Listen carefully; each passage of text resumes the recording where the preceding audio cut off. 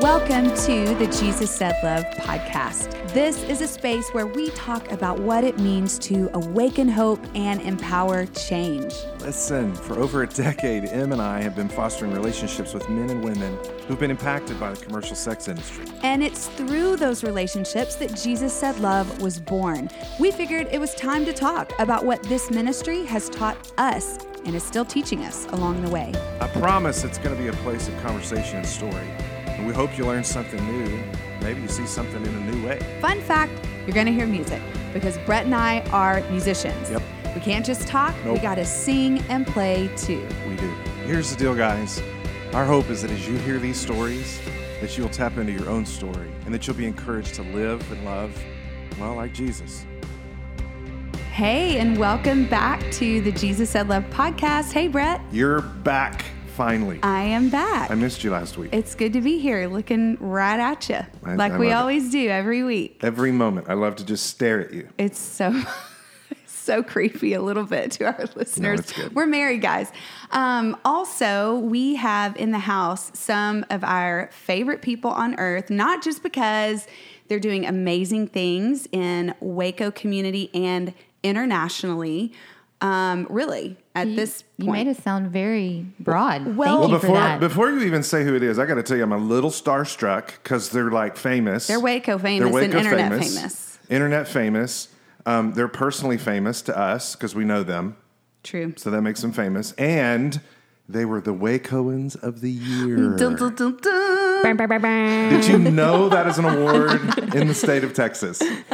Well, At you least know in what? the city of Waco. People know now. So look it up. Wacoans of the Year. We have 2 of the 3 in our studio today at Jesus Said Love headquarters in Waco. And they are our friends, 2 of the 3 founders who began the REFIT revolution. Whoop, whoop, whoop, whoop, Yeah. And we are so excited to welcome Angela Beeler and Catherine Ballas. We will be referring to Catherine as Cappy probably because, hey, that's what we call you. That's who you are to us. That's right. I'll take it. Is there a story behind Cappy? Yeah. You want to tell us real quick? Just Why, so we all know? yes, I do, Why Brett. not? So when I was little, and still true to today, wore a lot of hats, a.k.a. caps. Oh, Baller. So my dad gave me the nickname Cappy. Love it. Cappy. Yeah. Love it. Well, like we've already pumped them up enough, but the reason we have them on this podcast today, as you know, our category for podcast is nonprofit, and we talk all things Jesus Said Love, organization, people, community, ideas, what's working, what's not working. And one of the things that's so beautiful is that we get to constantly talk about what we're building, how we're growing your business, our nonprofit. And there's some overlap there, you know, like you guys have said, it's not apples to apples, but there's some overlap. So I just wanted to talk a little bit about how nonprofits can learn from businesses and how even businesses can learn from nonprofits. But before we do that, tell us what REFIT is. Because I can tell people, but I want you guys to tell us. Take it away, Angela. Oh my goodness, you're going to punt to me. Yeah, so REFIT obviously started in Waco, Texas. What my husband lovingly referred to it as a very expensive hobby. We were just teaching fitness classes around the Waco area. Our heart has always been to connect people to each other and people to community. And so we really kind of approached this thing, I don't know, on a wing and a prayer, I guess. And I love your story about how it kind of, your fitness journey started with like the whole dropout situation. Correct. So tell us that story. Yeah, I had just had my 3rd baby and I was staying at home and I thought, I'm a, young mom. I need to get back into shape. So I went to my local YMCA and I just popped in on a body shaping class. And about 30 minutes in, I left, went home, and I didn't actually puke, but I just stayed on the bathroom floor for almost the rest of the day. But how many of us have felt that? Oh my gosh. Oh my gosh. So Very when you're humbling so out of experience. shape and you kind of in your head imagine like, I'm going to get in here and like kill it in the gym. And like people are hyping you up. Like fitness instructors are like hyping you up that you can do this. Yeah. Like own it. And I think I was you living. tried. I thought I was 18. Yeah, I didn't totally. realize I hadn't worked out in 3 years. Why do I think I can come and accomplish this? So that experience really resonated with me, translated it into like, hey, how can we create a place where women can come, and whether they're successful or whether they fail or whether they can only work out for 15 minutes or 30 minutes or the whole class, but they find a place where they can connect. And I think our journey in the women that we love and serve is women who would never darken the door of a gym. It's true.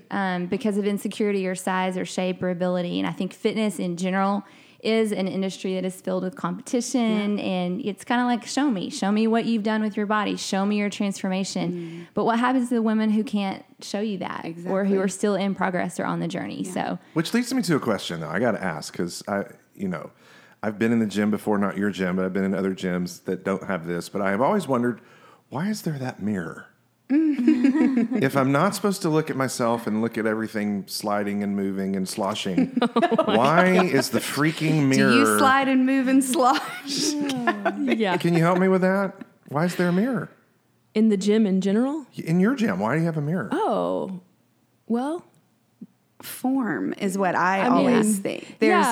There's a form and feedback. I mean, it's not, I think our big perspective change is, Angela always says it, is look for feedback in the mirror. Don't hate that mirror anymore. Learn to love it. Learn to love what you're seeing in the mirror as you're sliding and sloshing. Look for feedback. And I do think it's Beeler. true that when I've experienced refit, and, I'm not like a dancer, I wouldn't say, but I love to move and I love to dance. And it is fun that you can see yourself with the moves becoming a little more fluid the more you take the classes, and the more you get comfortable in your own skin, and you can put your own little nuance here and there. And it's cool to see yourself change, and grow. And so I do love that. Whereas the first time you go, you might be like locked onto you guys. Like, I'm not looking in the mirror. I'm not going to, and you're just locked onto the instructor. And then you get just a little more comfortable and you're like, oh, okay. Oh, I can do that. I didn't know that's what I looked like doing that,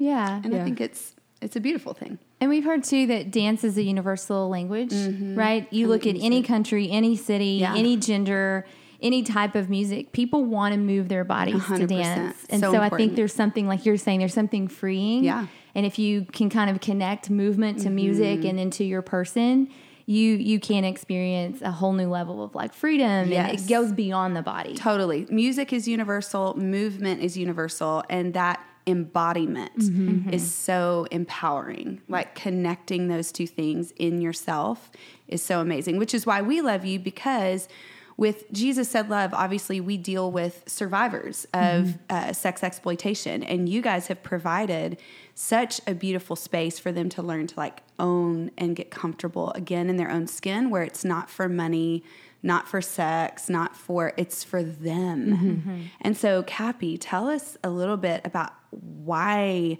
and how you created with this community, or what's important about that to you. Yeah, I think we have it written on the side of our building, and it says everybody belongs. Yeah. And that's written not just on our building, but, to sound cheesy, on our hearts. Yeah. Like, we really do live from that place. I think, like Angela mentioned a second ago, most people don't experience that sense of belonging when they walk into a gym. There might be community, which is a little bit different than belonging. And learning that change really does happen from the inside out versus the outside in. That's what the fitness industry is screaming, like, hey, if you feel better on the outside, you might feel better on the inside, but our approach is actually the opposite. Yeah.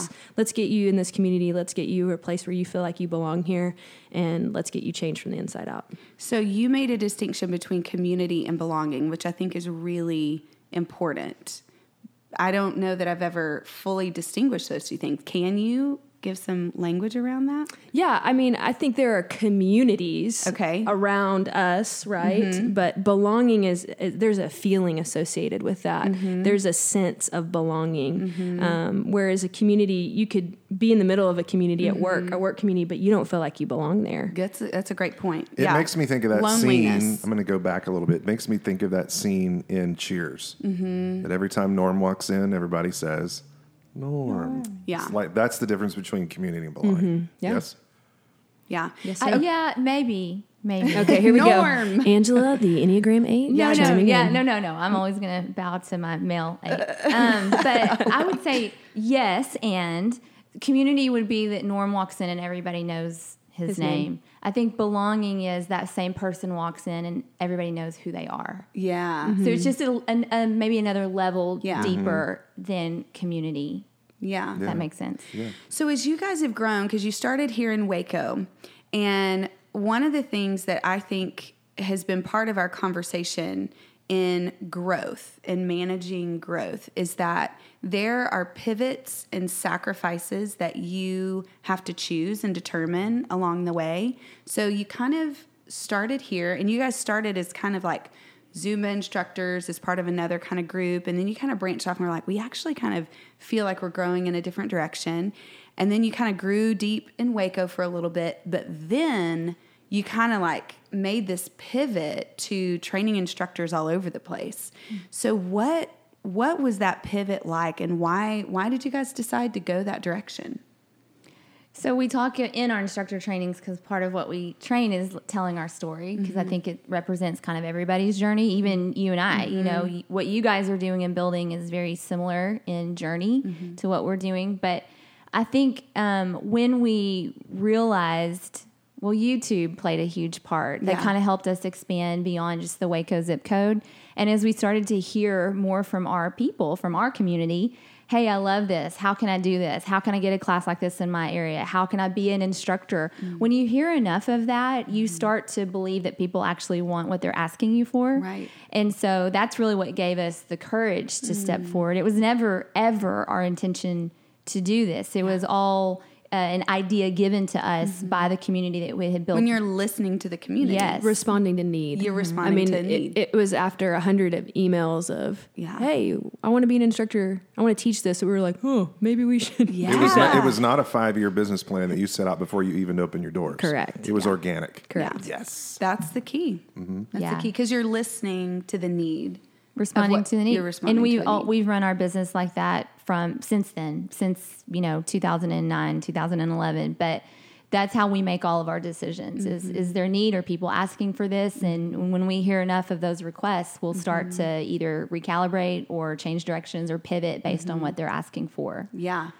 So you start training instructors. So how do you, in that, keep the core of community at the center where everybody belongs? How do you, is it through the story and through the trainings? Like, how is that lived out and expressed like all across the country? Yeah, I think everything that we do, from social media to our instructor training to live events to our YouTube channel, really does reflect our values. That was really important to us from day one. I remember where we were. We were at the Collins Street Bakery off I-35. There you go. Having a muffin. We were like, no one's going to be here, so we can go meet. It'll just be tourists, you know. Right. So we sat down and we wrote out our values, and they've taken on a different shape today. Yeah. You know, they look a little different. The heart is the same. But I think when you're really clear on what you value, you're going to attract people who value the same thing. So the community and the DNA transfer is actually easier. Yeah. Because you're already using the language they understand, and they get it. They've asked for it. Right. Yeah. Exactly. Yeah. So there's like an automatic buy-in. Yeah. The other part I would say to that is that most people who come into our community have had that transformative experience of feeling a sense of belonging, whether it's through the classes or through their instructors or just through connecting with their local REFIT community. And so part of our instructor training is to say, you've had an experience where belonging has changed you, and now as an instructor, your new question is, how can I create an experience of belonging for others? So I think it's empowering women to know that they have a role in not just being a recipient of belonging or a recipient of transformation, but they can actually create it for other people. Yes. Do you have, so I've noticed in your kind of community that there are some more like REFIT dudes now, like even your merch is like Brett. REFIT dudes. Brett, do you want to be a REFIT dude? You know, I'm going to be honest. I have never, ever done one REFIT class. Wait, Brett, 2019 goal is to be a REFIT dude. Should I add that on my list? Yeah. I will lead throw a it in. class. Or Oh my I'll at least do a dance or a thing. So funny. Dance. Whatever you call it. Or a thing. Perfect. A piece. I'll just leave a piece of me with you. Perfect. Thank you. When did that kind of start happening? And it's grown, right? Yeah. And so like every body belongs really does mean that to you guys. Like you really do accept anyone who is willing to adhere to the values that you guys, celebrate and promote. And, if people are bought into that, then anyone is welcome. So when did you start seeing guys come along?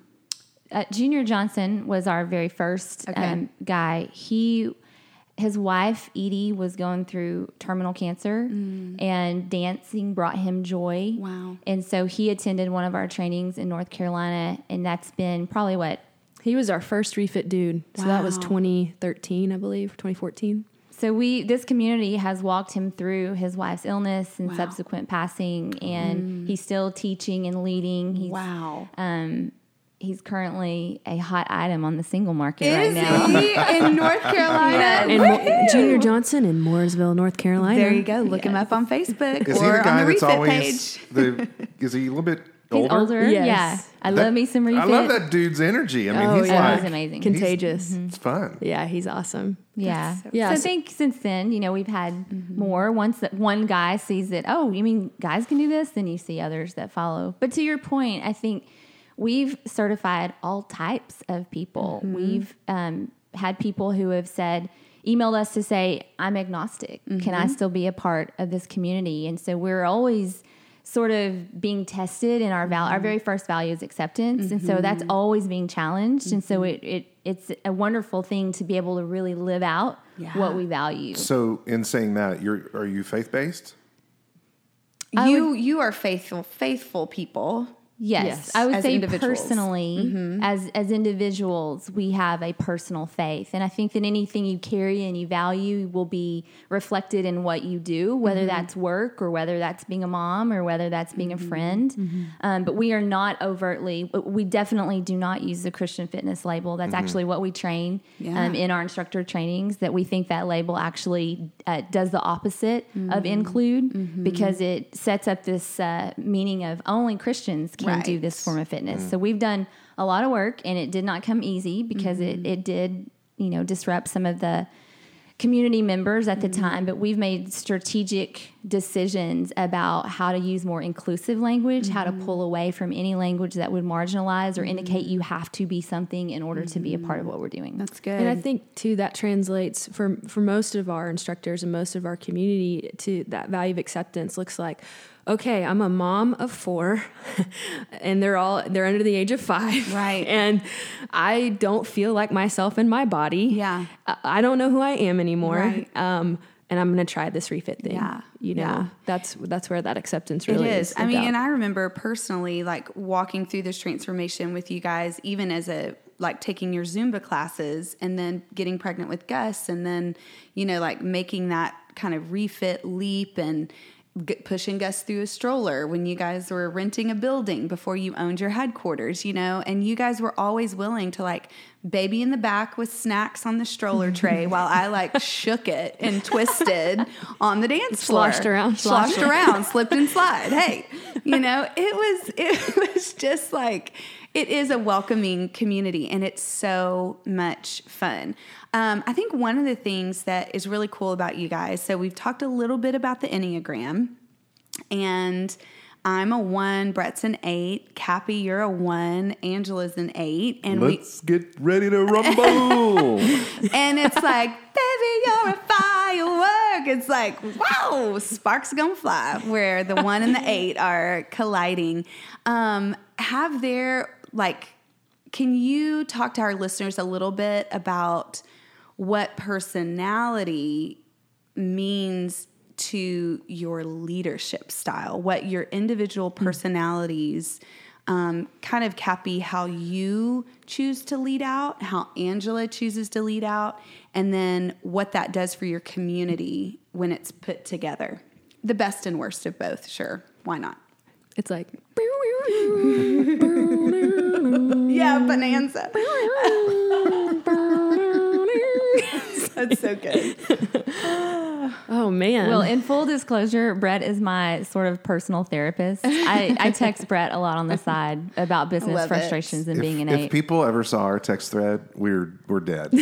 We're just destroyed because it's raw. They would fire us immediately. Well, that's why friendship is so important. And you got to have other leaders that you can be totally real and authentic with and share the load. You know, you actually helped me discover that I am a 1.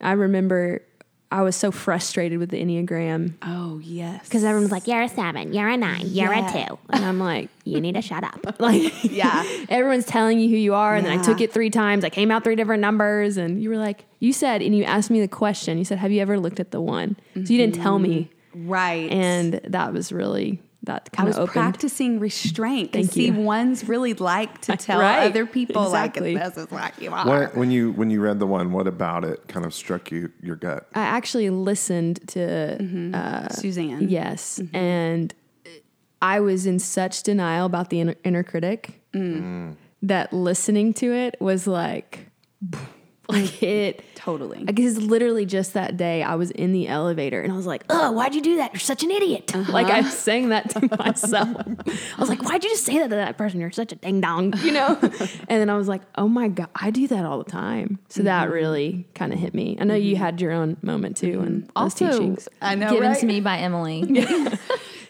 Emily is the Enneagram gift that keeps on giving.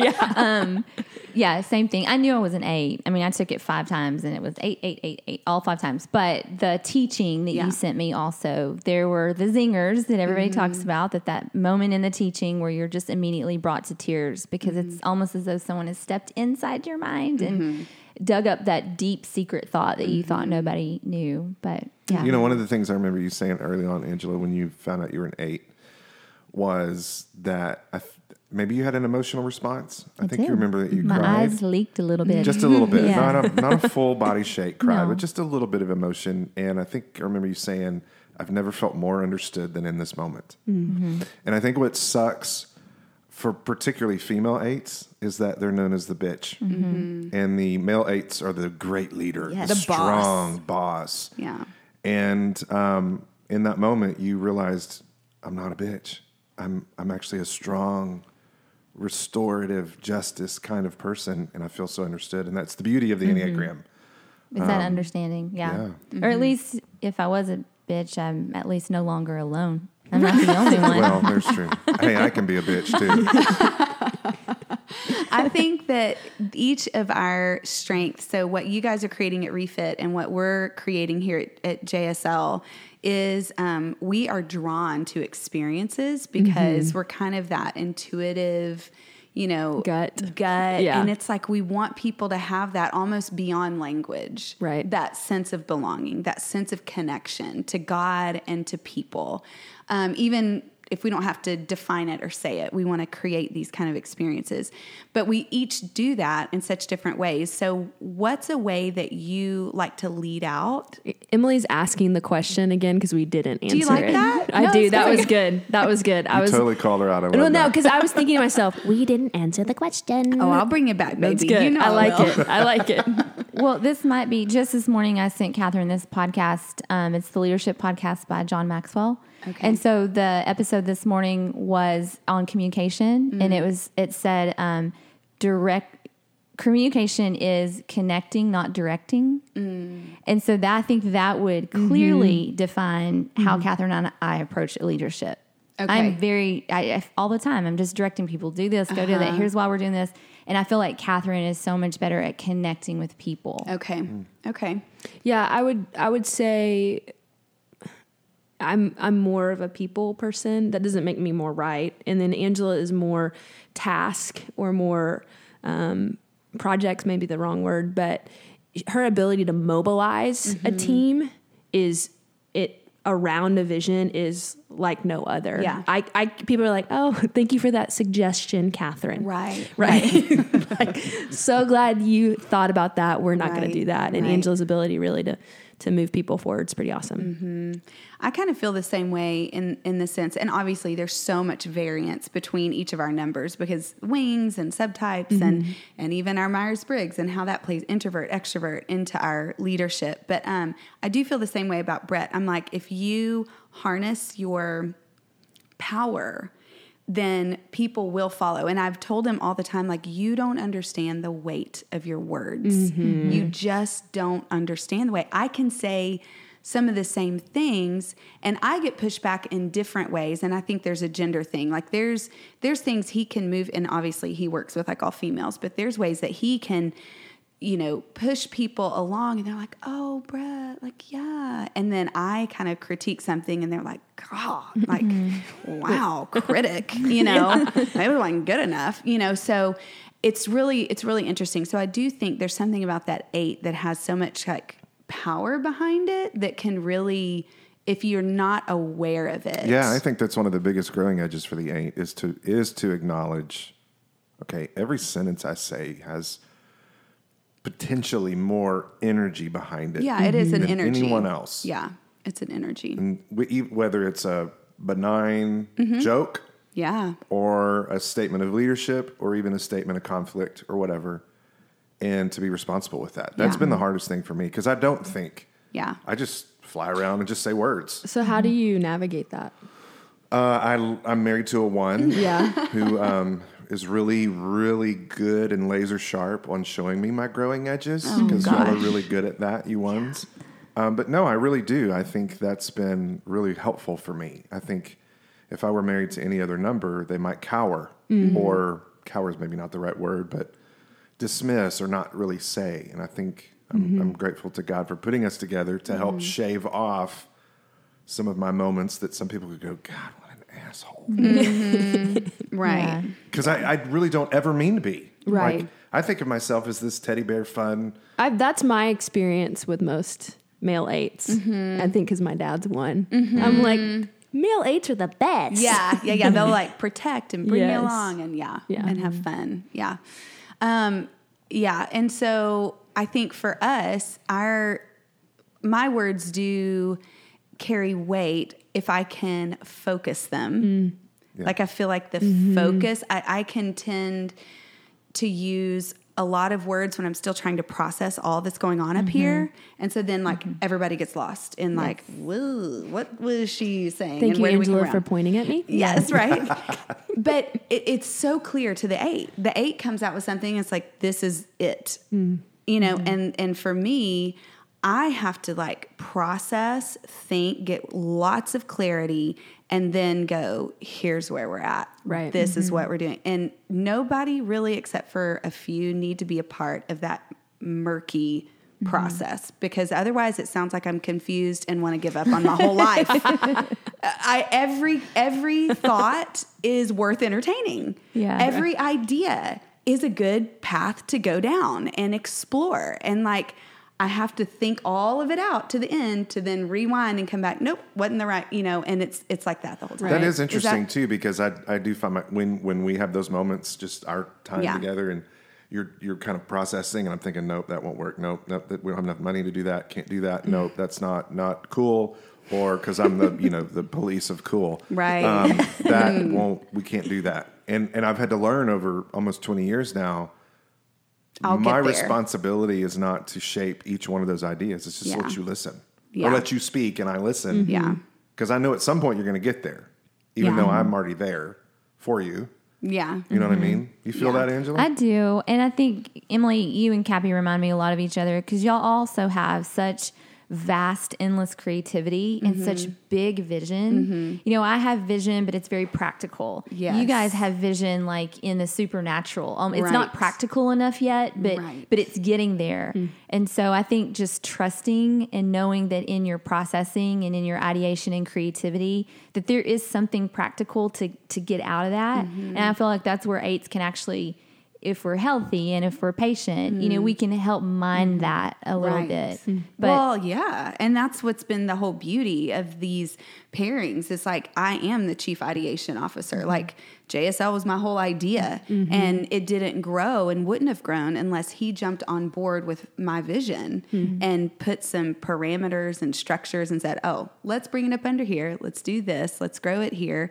And yeah, it just wouldn't have happened that way. I think the combination works really well, which I think goes to demonstrate a plurality of leadership is really a beautiful thing. Yeah. Like if leadership rested solely on one single person, you're actually going to miss out on some things. Yeah. But when you have a plurality of leadership, you can have some beautiful. So I can go up to the 50,000 foot flight with you, but I can also come down and do a touch and go on the ground to make sure that it will work or it won't work, and then come back up. And I think that's the beauty of a 1 and an 8, because you ones, man, y'all are up there. Yeah. Way up there. I have 2 questions. Yeah. I love this. Okay. Turn the tables. Sorry.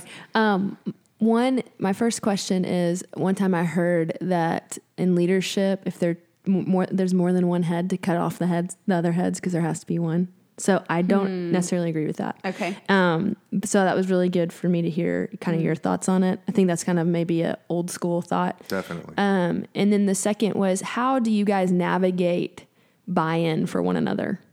Like Emily, to get Brett to buy in to an idea that's not fully formed. Right. But you're like, I feel this, and I know, and I know I need your buy-in, because I need your energy, and I need you behind this, because I don't want to do this A alone, and B, it's not going to be good if you're not doing it with me. I think, the first part of the question about leadership. So even our flow chart is like concentric circles, like from core out. Okay. Instead of top down. And so, it is a newer model. Love that. And so, but I believe for us, even spiritually, being faith-based, that God operates core out instead of hierarchical, and which is a new, probably more progressive theological, probably understanding. And then secondly, regarding buy-in, I think Brett cares deeply about people and justice. And so if I can express there's a problem, and if I can say someone is not being looked after, or our programs are not as successful as they could be because we're not doing this, and to go from here to there means we've got to fill that gap. So if I can pitch a problem, he's probably going to want to activate on that problem. I don't necessarily always have the best way to get there, but I'm really good at spotting problems. Yes. It's really good. So I will add to that. I think for me, the biggest is I've learned how to trust her, and not just trust her as my wife, but trust her as a strong leader. And I didn't used to say it years ago, but now and I know you hear me say this a lot, I trust your gut. I trust your gut in this. except when I plan gigs for us that go Well, you're still pretty inconsistent on that one. You're getting like, a little bit better, I but you am. have signed us up for some doozy of Doozies. events that result in zero monetary I know. reimbursement It just- and a lot of time and energy. Is it like the parish hall at the Episcopal Church Totally. to the old Betty's kind of deal? We've that might done be it another all. whole podcast It of could the be. Okay. All the events that gigs. we've ever done that resulted. all the things I've said yes to, because I want to say yes a lot more, and he wants to say no. Okay. And so then I have to learn where my time, he's just usually like, we don't have time for that, or that's not going to yield a, and I kind of want to go with, I want people to come on board. And so I'm like, yeah, but it could be a great connection. We could get more, community buy-in if we, and he's like, but what's the ROI on that, Emily? This is going to, You're like, not everything has to have an ROI. Right. It's hard to get out of this startup mentality. Yeah. Right? When we all Yes. started up, whether it was you gigging, You do doing your everything. music events or JSL, you say yes to everything. Yeah. And sometimes it's easy to just fall back into that mentality again. well, how do y'all push against that though? Because I feel like y'all are further ahead than us in that mentality. I feel like in some ways we're still operating as a startup mentality. And so how do you, what are you saying no to that's good in order that you can do what's great?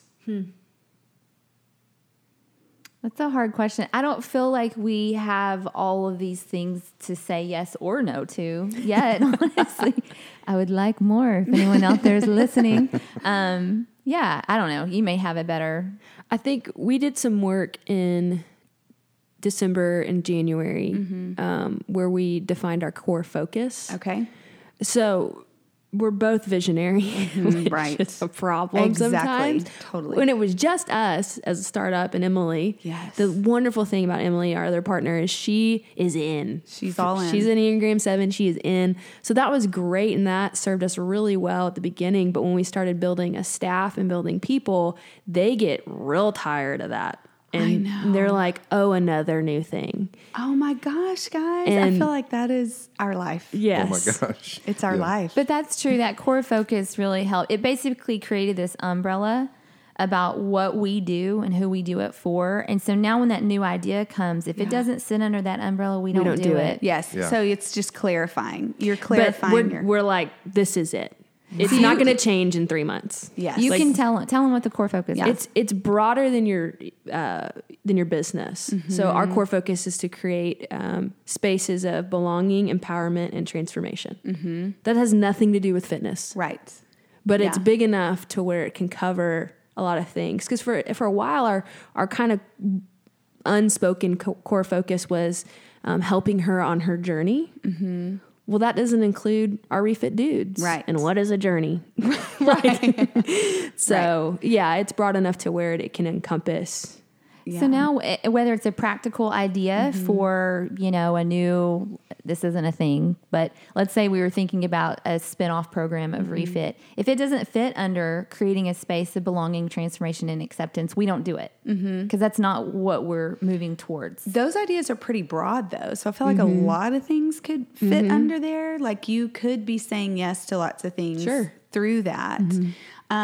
So how do you manage your time and how do you measure like what's going to be a good investment of this program? Like, is it staffing? Is it, are you looking at your budget? Are you looking at how many people it's going to take to implement that? And Yeah, it's all those things. It's all So of it. under the core focus then sits your 90-day, 1 year, 3 year, 5 year, 10-year plan. Okay. And so that's what then starts to create the categories. Because you're right, it's so broad. You just that North Star core Right. focus, whatever you want to call it, that just makes sure you're all going the same direction. Yes.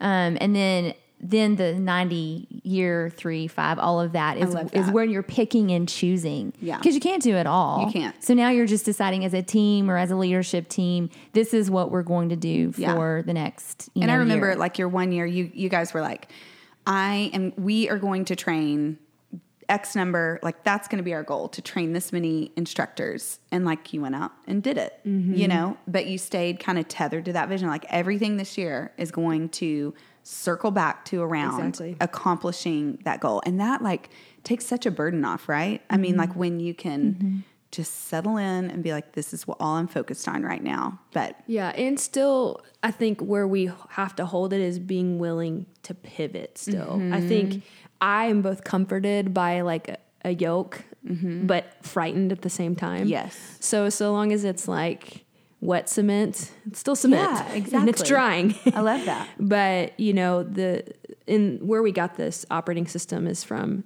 Traction, and one of the stats in the book is that most people, when they set that 10-year goal, it's overwhelming, but they actually get there in 3 years or 5 years. Okay. if yeah. they can do the work. If they can do the work, Yeah. if they can follow the operating system. And so then you reevaluate, and then there's fresh energy. But yeah, I think kind of getting back to our core has been really helpful for our staff, and it's helped us move from startup to small business. And with small business comes infrastructure and processes and people and HR and all the things that sound like death Yes. to Yes. us. Right. But life to someone else. Totally. To your staff. Yeah. Oh my gosh. They have such an easier time executing. Exactly. When you can give them some clear accountability and measurables. Okay. So we love to talk about like resources that we're learning. So tell me your favorite podcasts and books that you're learning about maybe, or that have been really helpful to your staff and organization. You mentioned Traction. I literally said out loud that next to the Bible, Traction's my favorite book. I love that. I feel like we need to read it. Are we going to pitch our other No, book? we're gonna read. You can that. read both. Okay, Yeah. good. We're All right. smart people. We have degrees. I do would it. just go chapter by chapter. Just, read a chapter there and read a chapter in Traction and compare the two. Oh. I think it's like the Enneagram. You'll have a zinger where like, oh, this is lining up more with what we are about and who we are. Okay. And I don't know. It's not too late to pivot. Right. 2 at a time. Hold 2 at a time. Okay. So what about you? Podcasts or books that have informed? I only podcast. I don't read too many books. Because I don't know if you get this way, Brett. Oh, Brett doesn't finish. Do you know how many unfinished books I have on my desk currently that I'm supposed to catch I'm up seeing reading? a couple. 1, 2, 3. Those are all unfinished, Okay. every Oh, single one man. of them. Yeah, I will start it and then pass it off to someone who needs to read it and then can tell me what I need to know from it. Well, part of me feels like I already know how it's going to end. Is I already Audible figured it out. helpful for you? Or no? Maybe. Angela delegates The reading, Reading. the content. Yeah. She has other an- she people. has an She assistant literally tell will her. text me and be like, pick up this book. Can you read it? I read the first chapter. It's good. Tell me. Because she's a great implementer. So I know that, Yeah. and learners, Yeah, she'll learn learners. it and she'll commit to it and then she'll bring it back, 6 months later, where after I read it, I've already forgotten what I just read. Yeah. So I like to podcast because I can multitask. I can Yes. listen and work. I can Yes. listen and do something else. I always find a lot of great nuggets out of the Entree Leadership podcast. I don't know if you're Dave Ramsey fans. He kind of, I can Yeah. go both ways with him. Sometimes Sure. he's a little too strong. And Entree leadership's great, though. there's definitely some things I don't agree with. Yes.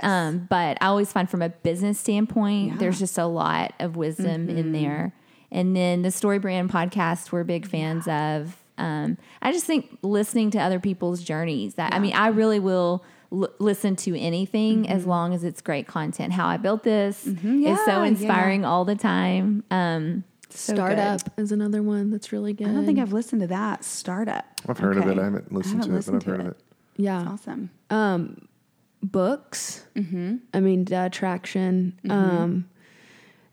There's a book, Think Big, Act Small. Okay. That I read early on. Okay. That was really helpful practically and just who we are.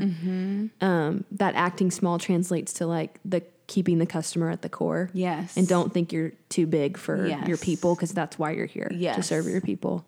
I go through my whole library at Yeah. home and Yeah. recommend all of Are them. you guys Brene Brown fans? Friends. I Are wish you we were friends. I wish I was friends with her. I'm just wondering with belonging, and everybody belongs. We read her stuff a lot, so I just wondered. She has so much to say, so much wisdom on Yes. that. So- I got halfway through her Netflix deal. Oh, and was yeah. like, this is the best. Yeah, and the values work. I mean, she does a lot of that, and So Dare smart. to Lead. It's really good. Yeah, really good stuff. Hey, Catherine, can we talk briefly just for a second about the fact that you were on Fixer Upper? Yes, we can, Brett. Fixer Upper mention. Because I just think that's really cool. Just give us like 3 sentences of what that experience was like. Okay. Wow. you didn't have to be 3. Okay. Thank you. Thank you. Permission. It was awesome. Angela and I actually were talking about it. However, before I applied for the show, she was like, you should totally do that. And I was like, and for me, I didn't think through the wow, everyone's going to see my bedroom. That's it. That is an interesting thought. You don't think about that. You don't think, all these people are going to see my closet. Like all these people see Although my, they didn't show your closet on the show. they and showed on your the after closet whatever. is amazing. It Thank is you. an Great. opportunity. I know. Did such a good Yeah, I was closet. balling. No, it was an awesome experience, obviously, to work with Chip and Joe and the team. And they kind of took it as a last minute entry. And so I appreciated that. And their heart for transformation and restoration is the same as ours. Obviously, it looks different. And so it was really cool to just be a part of that process. And Chip even did refit with He you did. one night or one day when He they did. filmed it. He was did. excited. He is the best guy. I mean, he was in. He had a sweatband on. I gave him some gold shoes. Oh, my He had gosh. some moves. He was biting that lip. I mean, he was giving it all he And had. can we just say there's another 1-8 combo? Oh, we don't know. I guess do we know for sure? I don't Yeah. know. It Yeah. sounds like it would be. Maybe 1-8 is the best way to go. It's an interesting way, that's for sure.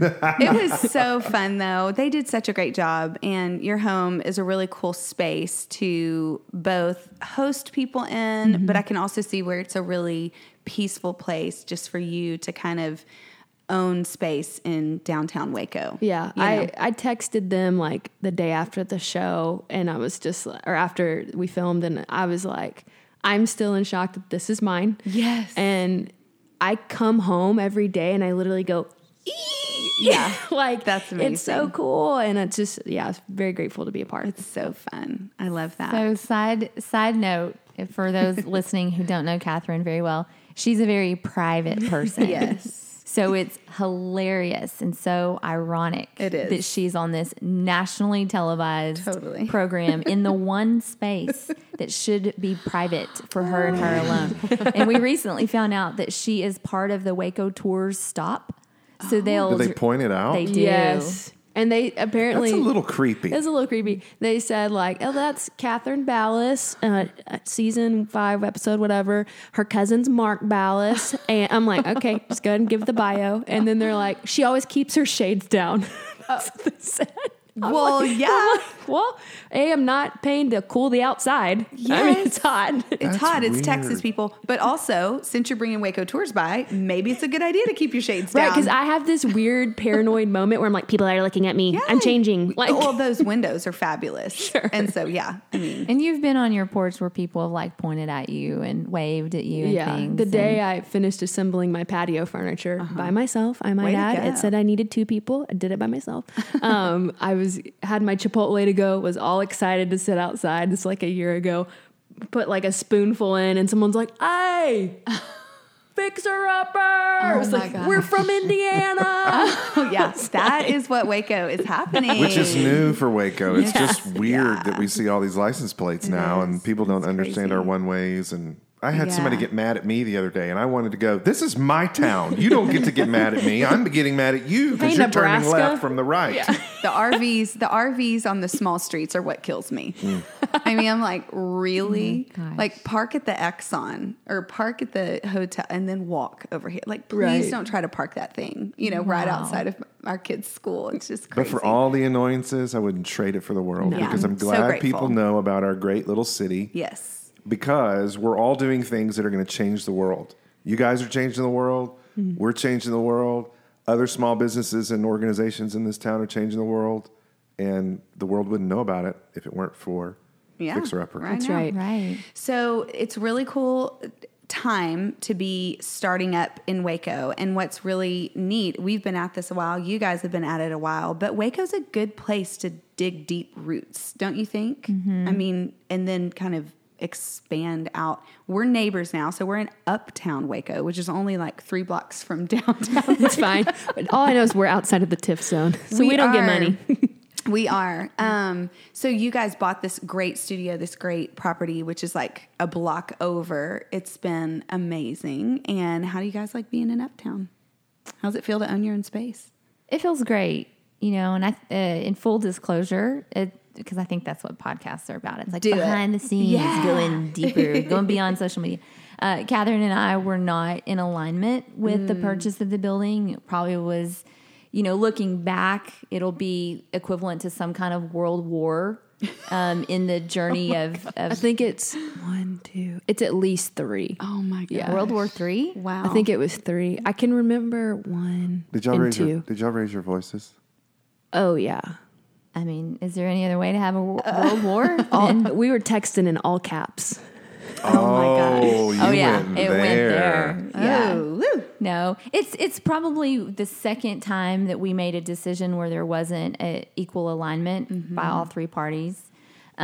Which the first time that happened was a disaster. So thankfully this time wasn't. But I think it goes back to what I was saying earlier about you guys is Catherine had vision. She could see something in the building that I couldn't even see. But because of our partnership agreement, I did have to acquiesce to the decision. But I'm thankful to be able to say that I was wrong. And that's always what I said, even in the midst of it. I was like, I want to get to the place where I can say I was wrong. I really hope that that's what's going to happen with this building. Yeah. And I think we're there. So I was wrong. You know what's interesting about that dynamic, though, that we don't have that opportunity, is you guys can have World War III and you can take time off. We have to go home together. That's very true. Because we do have world wars over decisions here. Right. And we have to figure out, okay, now we're going on a date tonight. And I am really hot in my chest over what she wants to do or not do from a business perspective. So I think it's double-sided because I think the thing that I would say here is that we can take a break. I can walk out and go back to my family and not look back and be done with the whole thing. There's really not any glue. Like the marriage is, you'll have to work it out, and you will because of the marriage. There's obviously not that here.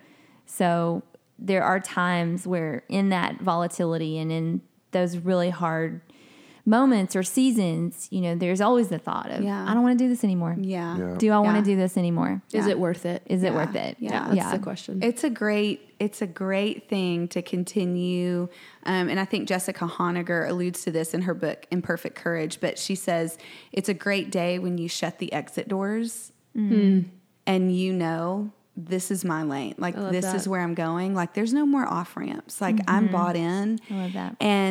And it really is what helps you stay faithful and loyal to your calling, to really what you're called to do. I think for us with the new building, it was the first business decision that divided us, not relational or like, I want to meet with this person, you don't. It was like, this could sink the ship. Right. Like, real quick. Yeah. And so, but also this feeling of like, we could discover America. Yeah. To stay with the analogy, Yeah. So I think that's why it was so difficult was, I'm looking at the numbers and the finances and meeting with people and talking with people and getting advice. And I have one of my most trusted friends and my business partner in my ear saying, this isn't the right decision. Ooh, and I'm like, in the numbers, and it's just a lot. And so, we can say that risk obviously was worth it. Yeah. And we're happy to be there now, and we're thankful to have a home for our community. Man, well, it was just so cool to see, because you guys do this huge instructor training every year, and you do it in Dallas because there's like, I don't know how many. Is it like, how many people do y'all have that come to that? 200 to 300. Yeah. So it's like this big group of people. They're all getting together, and you guys are all staying in the hotel in Dallas. But what was so neat was this year you got to bring them here. And like, we watched all these. I mean, it's like everywhere you turned around downtown or uptown, you saw like refit. And they were coming to Lovely. And, it was so cool to see you bringing your, fam like here. And can we talk just for a minute about the power of social media and family? Yes, Angela. Because you guys are social media ninjas, right? We have watched you from a distance and learned from you, and you have a great following and you have great content. And I know, Angela, I think you're a big part of that, and you're killing it, and it's great. And your pictures always have that knee kick out thing that you girls do. What's the old knee kick? I don't know. You do that little knee kick thing. I like what your shoulder's doing when you describe it. Yeah, nobody can see that. That's why I like podcasts. But you had I'm going to talk about it, and I'm sorry if I'm not supposed to, but I'm going to. You guys had a moment in a city with a hotel where something happened, and you spoke about it on your social media, and your tribe came to your rescue, and like blew up this particular hotel to the degree that you like helped change some policy, and the attorney was also attorneys are talking and saying, stop your people. Yeah, your people and are really protective. I was so intrigued about the power of motivating people, and you guys did that, and that wasn't even your goal. You were just kind of venting on social media, and people came around you and took up your cause. That's pretty incredible leadership. Yeah. And you want to say anything about that? I think our community has a wonderful opportunity to be a family, or like release the horde. Release the beast. Yeah, it's like one of the two. Totally. Yeah. But I think that is the power. That's the power of tribe. We haven't done anything. It's the people who have decided that they want to be a part of what we're doing. If you think about creating spaces of community and belonging, it's not just physical spaces, it's online spaces too. And so I think we leveraged this beautiful technology called social media to help us reach people that were not in our physical midst. And, there's no strategy. I'd love to say, we plan out all of our content and we read all of the new algorithm. We don't do any of that because we always prefer authenticity over algorithm. Which is another 1 in 8 trait, I really believe. Yes. We have to be real. Be who we are on and off the screen. And though there are levers that we can pull to get more likes or more followers, we want to attract the right kind of people. Yes. Because at the end of the day, you can have unlimited followers, Yeah. but if they're not your people, Totally. they shouldn't be part of your tribe. So you guys aren't buying followers. No. But see, we need to say that though, right? Because There's a lot of people doing all that. I'm these- like, you're buying what? There's people who buy these followers, and there's people who only adhere to certain algorithms. And it's not to say that's not fine and probably smart to some degree, but it is beautiful and refreshing to be like, we don't do any of that. We're just being real and being ourselves and being who we are and promoting the vision of REFIT. Yeah. And people are coming along. Yeah. I think it's tough in our industry, the fitness industry. Lots of smoke and mirrors. Yeah. Lots of it. I mean, golly. Yeah. It's built on that. Totally. There's another format that, we watch, and they are building.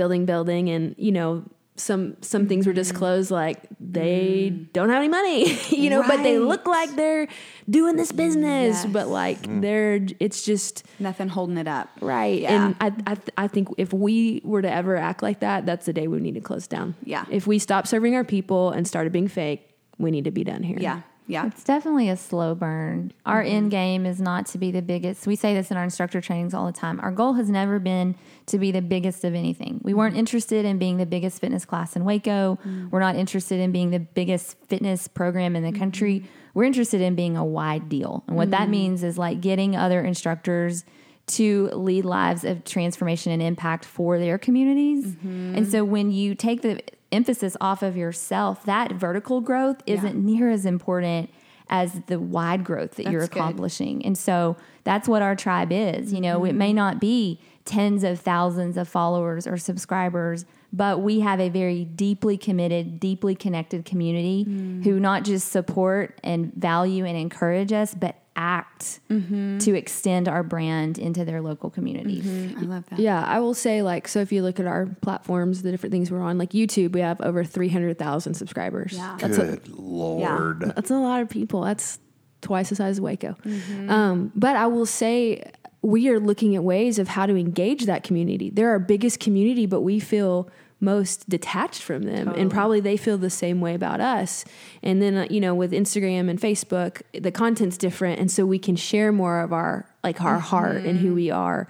But it always comes back to that community being our core focus and that connection. If we're not connecting, I was listening to Gary, y'all know Gary Vaynerchuk, love him or hate him. He's got some truth. Love him. Yeah. Love him. He was saying it's social media. You have to be social on media.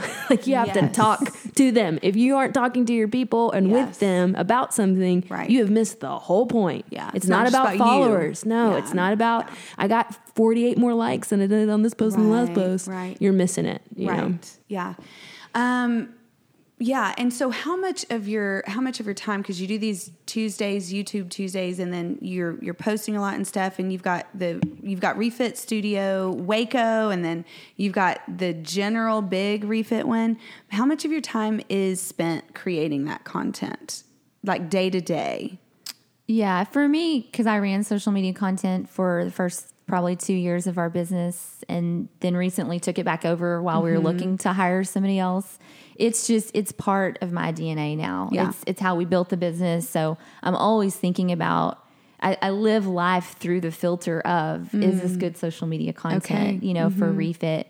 So I'm always kind of on autopilot thinking about content, and I don't like to pre-plan too much because I think you have to be willing to be pretty agile. If there's something that pops up at the studio or something that's happening in our business, I want to be able to capitalize on that and share, like this podcast today, you know? So we do have a staff, obviously, of people who create content for social media, but I want it to just be as close to organic as possible with obviously some structure and some planning in the midst of that. It's interesting you say that about, I've been studying social media through all of what we're doing, and you're supposed to post 2 times a day, and you're supposed to do this. You're supposed to post at this time. You're supposed to blah, blah, blah, blah. And then you curate, and you got to take down and this and that. And I was quickly reminded of Bono, the lead singer of U2.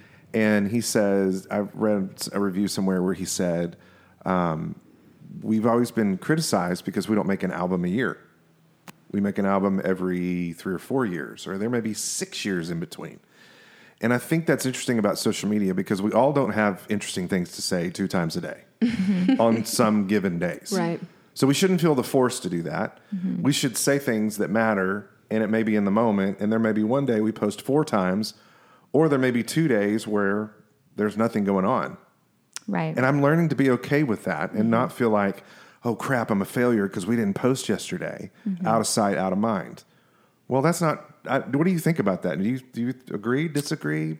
I think it's a balance. I think you have to play the game. If you're going to step in the arena, there are rules that you have to follow. And if those rules are attached to an algorithm, then yes, you should try to do that, but never to the point where you compromise who you are. Yeah. So we're not going to trick anyone. We're not going to bait anyone. We're not going to recalibrate content or write keywords so that we capture new leads. So as long as we can play the game and still be ourselves, I think we do that responsibly. The other thing is that I think for all of us, we are at a place in our business where we're not a startup, so you're not having to be so desperate with getting attention and followers and likes. I definitely think it's hard if you're just entering. You probably have to play the algorithm game a little bit more, but for where we are, we're kind of comfortable with who we have and hope that we can just continue to engage with our community with content that makes them want to share or talk about or word of mouth marketing.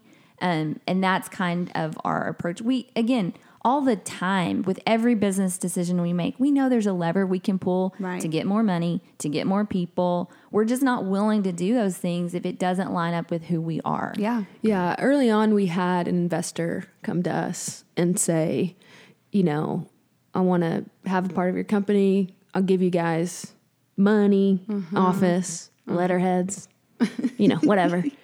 And we kind of are like, we're okay. Thank you. And I don't regret that decision. He's a really great guy. And I think, we even had to go away and be like, what do we need? Yeah. We don't need those things. We need to connect with people, and how do you process and monetize and do that, and hope an investor gets you there. Yeah. And again, I think that's the deal with all of our social channels. Is it did start with word of mouth. It did start with people finding us and telling their friends, and then the socials are just an expression of that. I feel like we pay for very little ad. We have no marketing budget. Right. We pay for very little. I mean, every now and then we'll boost a Facebook post or an Instagram ad, but it's word of mouth. And I think that is the testimony and the power of a tribe that you build, is that they want to do that work for you and don't expect to get paid for it, because there's this inherent value of we are changing the world. Right. Just by talking about the things that we love. So you've mentioned the word like 3 or 4 times, tribe. And so there is a great book called Tribes by Seth Godin. that guy's smart. He's very smart. And it's a tiny book with great content and a good read. And it's what you guys are doing. It's what you're building. I just love your sweet community. I love the space that you guys have made for us along the way. Your partnership has meant so much. The way that you make the women we work with feel is just invaluable. There's no price tag on that. So you were always hosting. You're one of our educational components to nutrition and fitness in our access class. So it's just been really cool and sweet to watch, and to do that together with our students is so much fun too. So thanks for always doing that. I remember when we were at the old studio, gosh, even before that, Highland with Gus on your hip, but at the old studio when we were trying things out, and I think we talked and said, your people can come for free. Like we'll figure it out, just because we want women to have an outlet in, wherever they are in their life journey or their process of freedom. I think it goes a long way to see someone else be free. Yeah. And that space for them is that freedom. Yeah. And again, it's not for money or, sex. It's not stripping. It's like for them. And it's a game changer all the way around. So we talk a lot. This whole podcast is about awakening hope and empowering change, which has led us to so many different things. What is that phrase, Angela? I'm going to give you awakening hope. I'm going to give you to empower change. You want to switch? Yeah. Okay, switch. I love it. Okay, yes. Maybe you should be challenged, Ooh. challenger. Oh, Maybe. I like that. I don't like that. Okay, Cabby, you take it. What is to awaken hope? What do you think that means? Well, Emily, thanks for asking. you're welcome. I studied hope actually for a little bit, probably 10 years ago. And one of my favorite definitions of hope is the eager expectation of good. I think that if we can awaken that in people and women and men, I mean, we'll be unstoppable. I don't think people eagerly expect good these days. I think we're waiting for the other shoe to drop. I think we're waiting for the bottom to fall out. I think we're very quick. We're a call out culture. We're telling everybody what they're doing wrong. We're letting them know. And I don't love that. That's not sustainable. So I think awakening hope can look like for us in our community as simple as a high five at a studio saying, I'm so glad you're here. Yeah. You look great. Look, I love those leggings. It can be, very Yeah. superficial to, sitting with somebody after class and hearing their story, making space for people. Yeah. Transformation doesn't happen overnight. And I think it does start though with hope. Yeah. If you can hope outside of your circumstance, if you can see a vision outside of, where you are, then you'll get started and you'll get going. It's so powerful. Hope is so powerful. That's why you were the perfect person to answer that part. No, I asked to talk about empowerment because with our business coaches, we've been talking about, what is it that you do for your people? What is it that you do for women? And I think the word empowerment is what we want to, is the gift we want to leave for our community. I think that if every woman and men of course, if they could get out of the passenger seat and be willing to sit in the driver's seat and really advocate for themselves, be willing to choose yourself first. Yeah. That form of empowerment is what can unlock a lot of potential in most everybody that we encounter. The women that come to us are women who are normally used to sitting on the sidelines. They're used to giving instead of getting. They're used to, serving instead of asking. They're used to not taking a leadership role. And so I think any place that we can empower someone to choose themselves and to see value in himself or herself, that is the ripple effect, because that mom goes back and is a better mom, a better friend, a better spouse, a better coworker, all because she chose to believe that she had worth something worth sharing with the world. Yes, yes. So good, guys. You guys are so smart. You're so creative. You're so fun. I love you personally. I love just seeing you guys grow and just become all that you were made to be. So thanks for joining us on the podcast today. And I appreciate you too. I truly admire you both. I look up to you both on so many levels. And I just think you're killing it.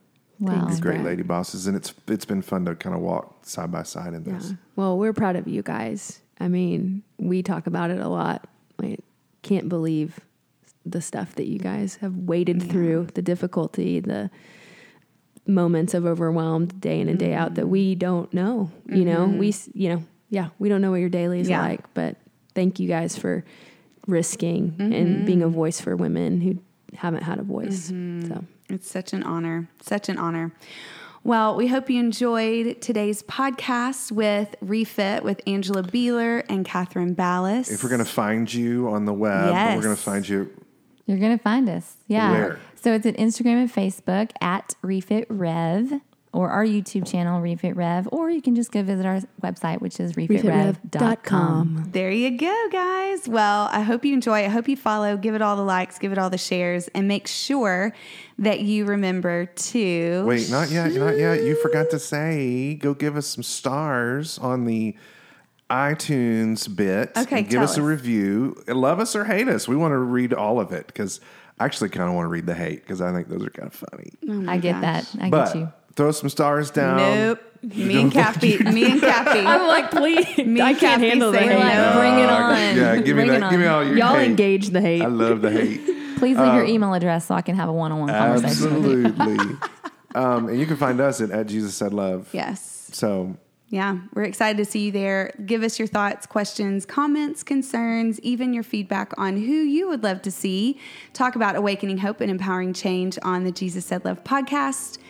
Now, as always, don't forget to share the love. Hey, thanks for joining the Jesus Said Love podcast. We are so glad you have chosen to awaken hope and empower change with us. We want to remind you to subscribe to the podcast on iTunes and leave us a review. Yes. Because your voice matters. It's how we get this message into the world. And lastly, be sure to follow Jesus Said Love on Instagram and Facebook for up-to-date info. And visit the website at jesussaidlove.com for how you can join the JSL fam. Until next time. Share the love.